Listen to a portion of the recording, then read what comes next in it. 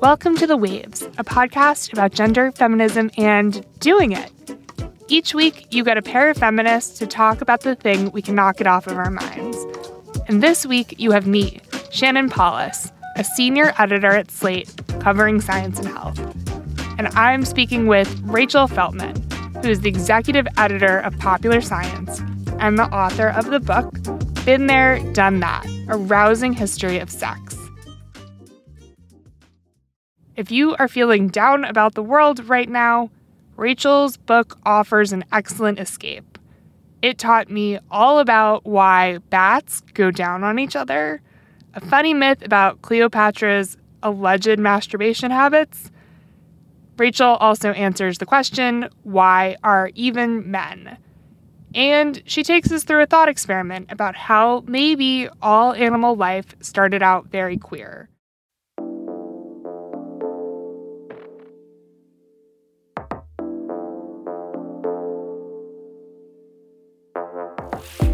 One key thing this conversation gets at is how limited our idea of quote-unquote normal sex is.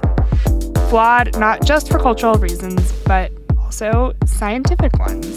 I hope you'll stick with us.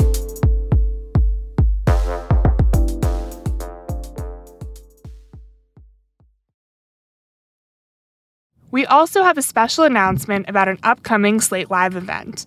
If you want to get up to date on everything happening with the Supreme Court right now, come to the Bell House in Brooklyn, New York on Thursday, June 23rd. Our colleagues from Slate will be unpacking all the news, and there will be a special slow burn taping. Head to slate.com/Supreme Court to get your tickets now. So today I'm talking to Rachel Feltman. She is the executive editor of Popular Science, and of course the author of the book, Been There, Done That, A Rousing History of Sex. Welcome to The Waves, Rachel. Thank you so much for having me. So your book features on the cover a pair of human beings having some rather athletic intercourse on the cover. Yes. But the history of sex that's referenced in the subtitle encompasses both human sex and animal sex. 1 second in the book, I'm reading about the myth that Cleopatra used a vibrator full of bees. The next, you're telling me all about koala chlamydia.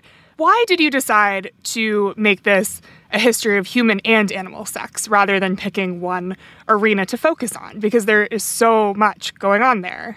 So I love these subjects that are just like really integral to human life because I find it's a great way to surprise people and like surprise people with information that they didn't realize was going to be relevant to them. And that's really the way I love to tell stories about science.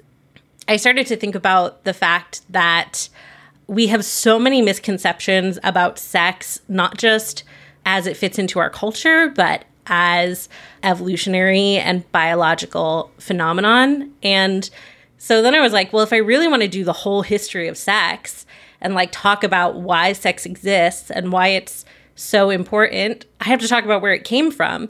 It's one of those things that we think of the way we have sex and the way we talk about sex and our feelings around sex to be so uniquely human, but that isn't necessarily true. And I just thought it would be so much fun to, as one way of kind of breaking through people's misconceptions about how sex works and should work, is really like making it clear how different the experience of having sex and reproducing sexually can be from one animal to another. I loved the part so much when you talk about homosexual interactions or same-sex interactions in other species, and you note that like same-sex interactions might seem kind of counterintuitive from an evolutionary perspective because you can't create a baby that way.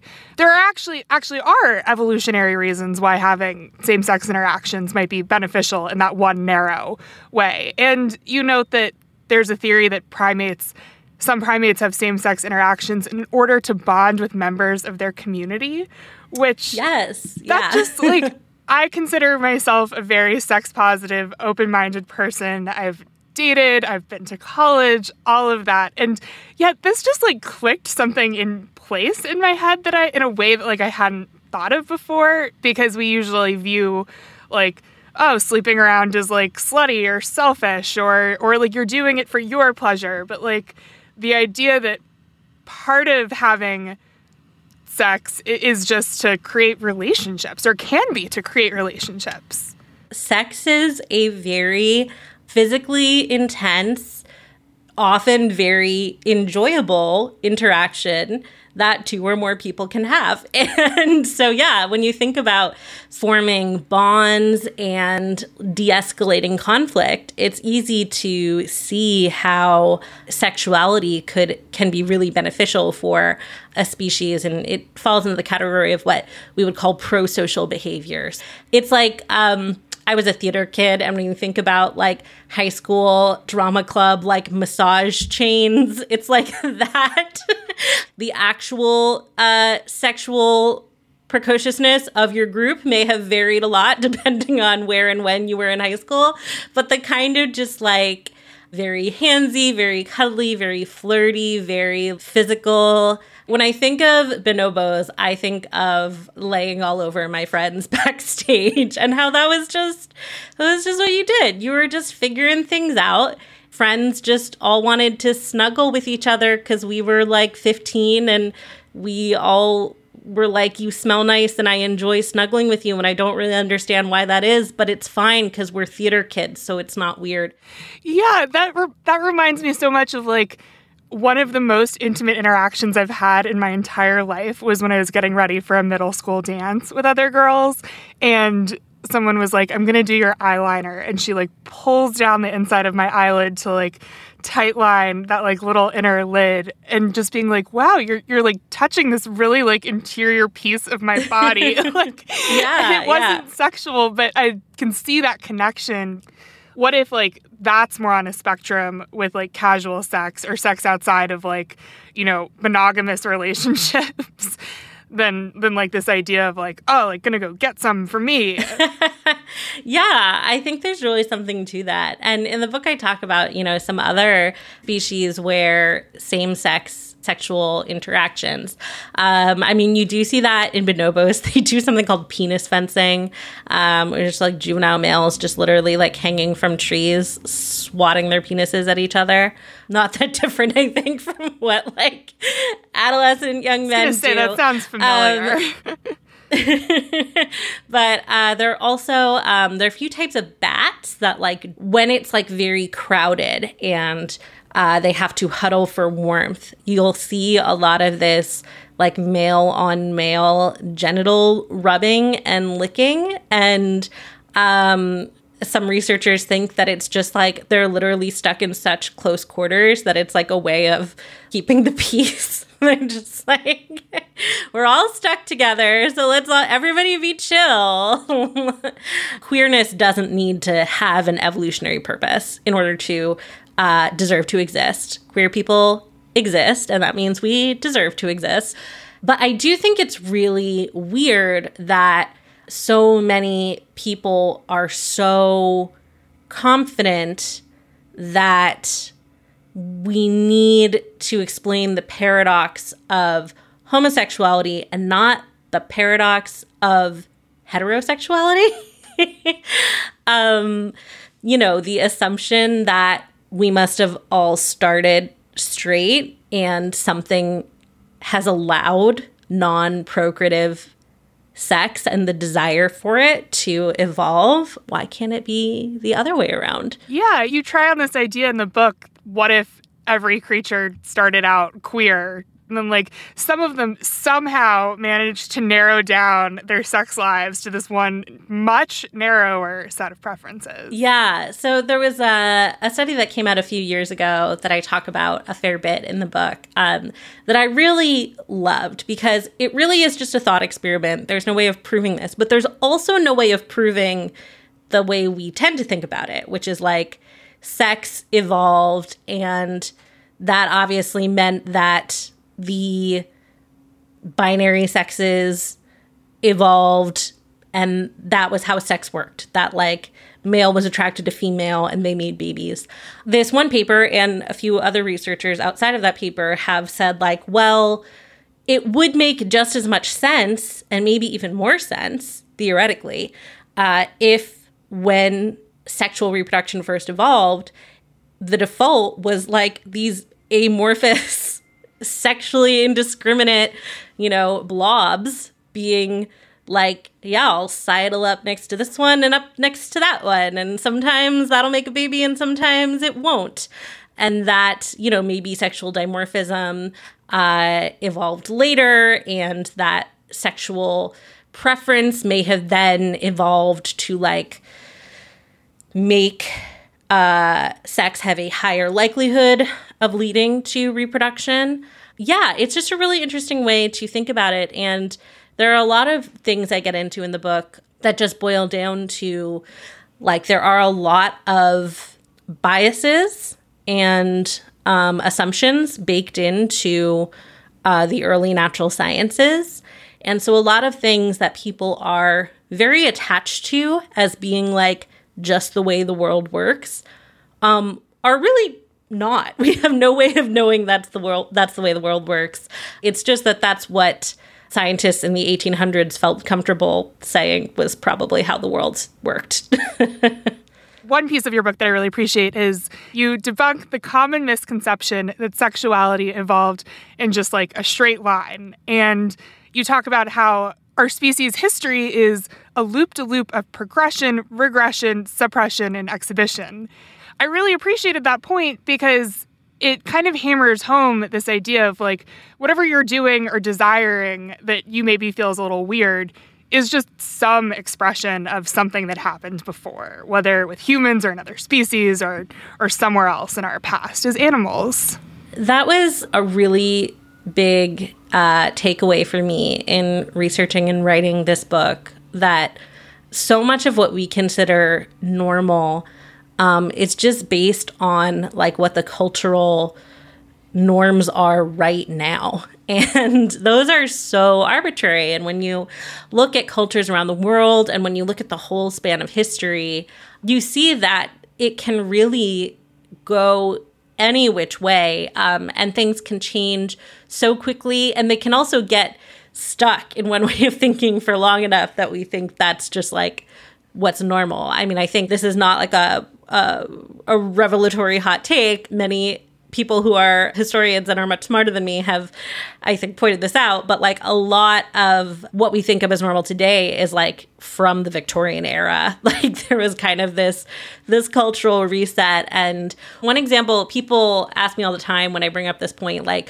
so what's a place that was really progressive that is going to shock me? And I'm like, well, this shouldn't shock you and won't shock many listeners. But a lot of people in the U.S. don't know that when Hawaii was a sovereign nation, pre-colonialism especially, it was very progressive, very sexually liberal, and in terms of gender identity too, much more progressive than the continental U.S. today for sure. And European colonists were really horrified by a lot of what they saw there, and they interpreted those practices through a very Puritan, Christian, European, imperialist lens. And that really sucks. And you see that in a lot of indigenous cultures where, imperialism comes in and is like, oh, no, stop that.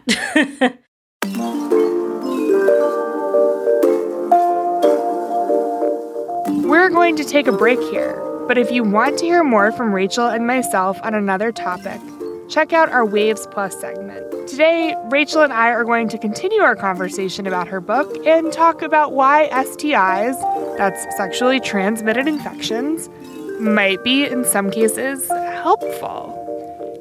And please consider supporting the show by joining Slate Plus. Members get benefits like 0 ads on any Slate podcast, no paywall on the Slate site, and bonus content of shows like Amicus, Slate Money, and, of course, this one. To learn more, go to slate.com/thewavesplus.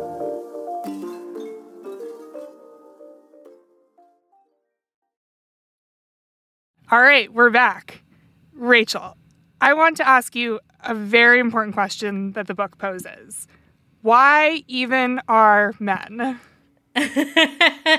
Yes. When my lovely agent Jeff handed the book to an older male from the publishing industry at a book event recently, he opened it to that page and got very mad. Pretty sure he literally yelled at my agent in the middle of a book fair. So if that was you, I don't think you're going to like my book. It's true. You were right. But yeah, why even are men? While it definitely sounds like something I would just tweet after a bad day, it is a serious line of scientific inquiry, because similar to, that thought experiment of why does it actually make sense for us to be strictly heterosexual? Like, why not just hedge our bets and want sex all the time? So similar to that is posing this thought experiment that's like, wouldn't it be more efficient for every organism to have the ability to either carry or contribute to without carrying offspring, or, to lay eggs and to fertilize eggs? So basically, what if I could also dispense sperm from some body part? Just as a little convenience thing. Yeah, exactly. Why did we evolve to mostly, generally speaking, though it is an oversimplification of how things work, why did we evolve to mostly be either people with uteruses and vaginas or people with testicles and penises? There's a reason Swiss Army knives exist. They are efficient. You get everything in one space. And, of course, there are many organisms that are fully functionally hermaphroditic, or that even can fully switch sexes, like clownfish can, which I talk about in the book. We know it can be done. So the question is why isn't that just how it works? Because the organism that just contributes sperm is not actually contributing much energy-wise to reproduction. Seems like maybe a waste of space. Many men are not wastes of space, but from a biological perspective, you wonder, why is this how it works? So one of the most common answers to this that scientists offer is that it's because the existence of sexual selection helps further improve a species' genetic fitness, meaning how many variations of different genes are available and how many of those are ones that set you up to live long enough to reproduce and have healthy offspring, compete for resources. And there's this idea that, we have natural selection, which is just literally, do you survive long enough to create offspring that survive? And do you make more of them than other members of your species? And so do your traits get passed on more? And then there's sexual selection, which is is there stuff that makes you more likely to get picked as a mate? And so the question of how important that is to a species thriving is a really interesting one. And there was one study that I really enjoyed that basically studied beetles for a bunch of generations, because you can sure make a lot of beetles really quickly. And in some of them, they took away sexual selection by really skewing the female to male beetle ratio. And in others, they really inflated that ratio so that the female beetles had tons of choice. And then they took the resulting beetles from that experiment and they inbred them for several generations. And inbreeding, of course, amplifies any shortcomings you have genetically. And they found that the more sexual selection they had, the longer the beetles could survive incestuously from generation to generation, which is, it's kind of bizarre now that I'm saying it out loud, that that's the best experiment I've ever seen to demonstrate why the sexes evolved.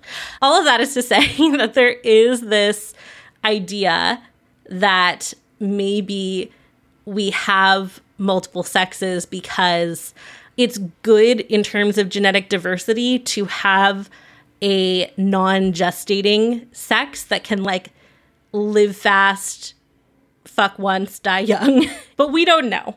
We still don't really know why men exist, but that's one idea. The way you phrased it in the book was that perhaps males can serve as an evolutionary doodle pad, which I really love. And I think this, in concert with the thought experiment about homosexuality, gives us this perspective where maybe maleness and straightness are just these like interesting accessories that have evolved. And it's just that they're culturally the norm or a norm right now, or seen as like something powerful, but in reality, it's possible. Like, again, we're talking about thought experiments. You can come from the view of like maleness and straightness don't need to exist. The fact that so much cultural nonsense has been built up around what may have been just like a really random, quirky path for evolution to take in terms of how reproduction works is fascinating. And also, I realize, very upsetting for people. I definitely, am very used to getting emails saying that the way I talk about sex and gender is unscientific. But I think that relies on like a real misunderstanding of what science is and how little we actually understand about how sex and gender works. And also how much science is about posing theories and exploring them and saying, what if we've been thinking about it all wrong?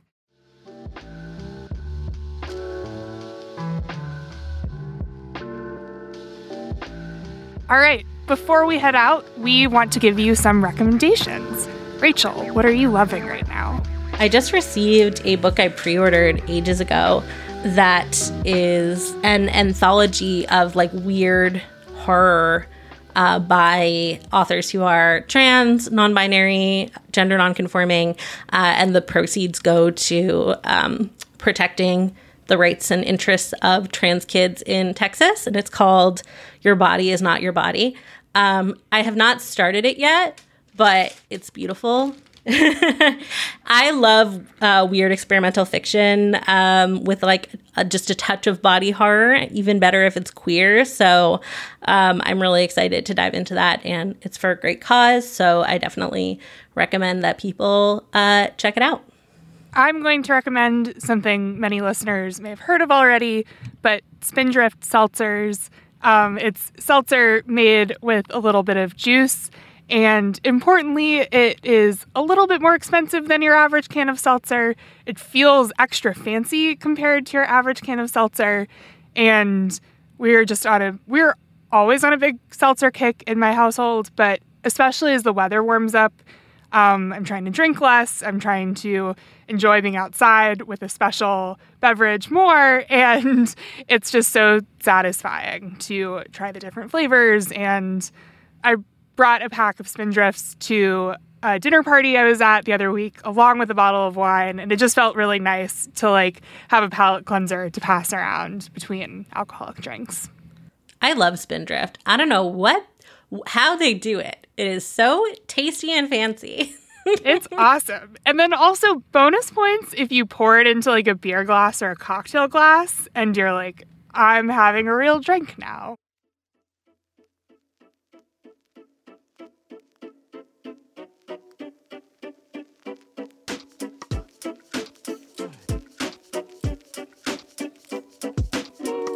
That's our show this week.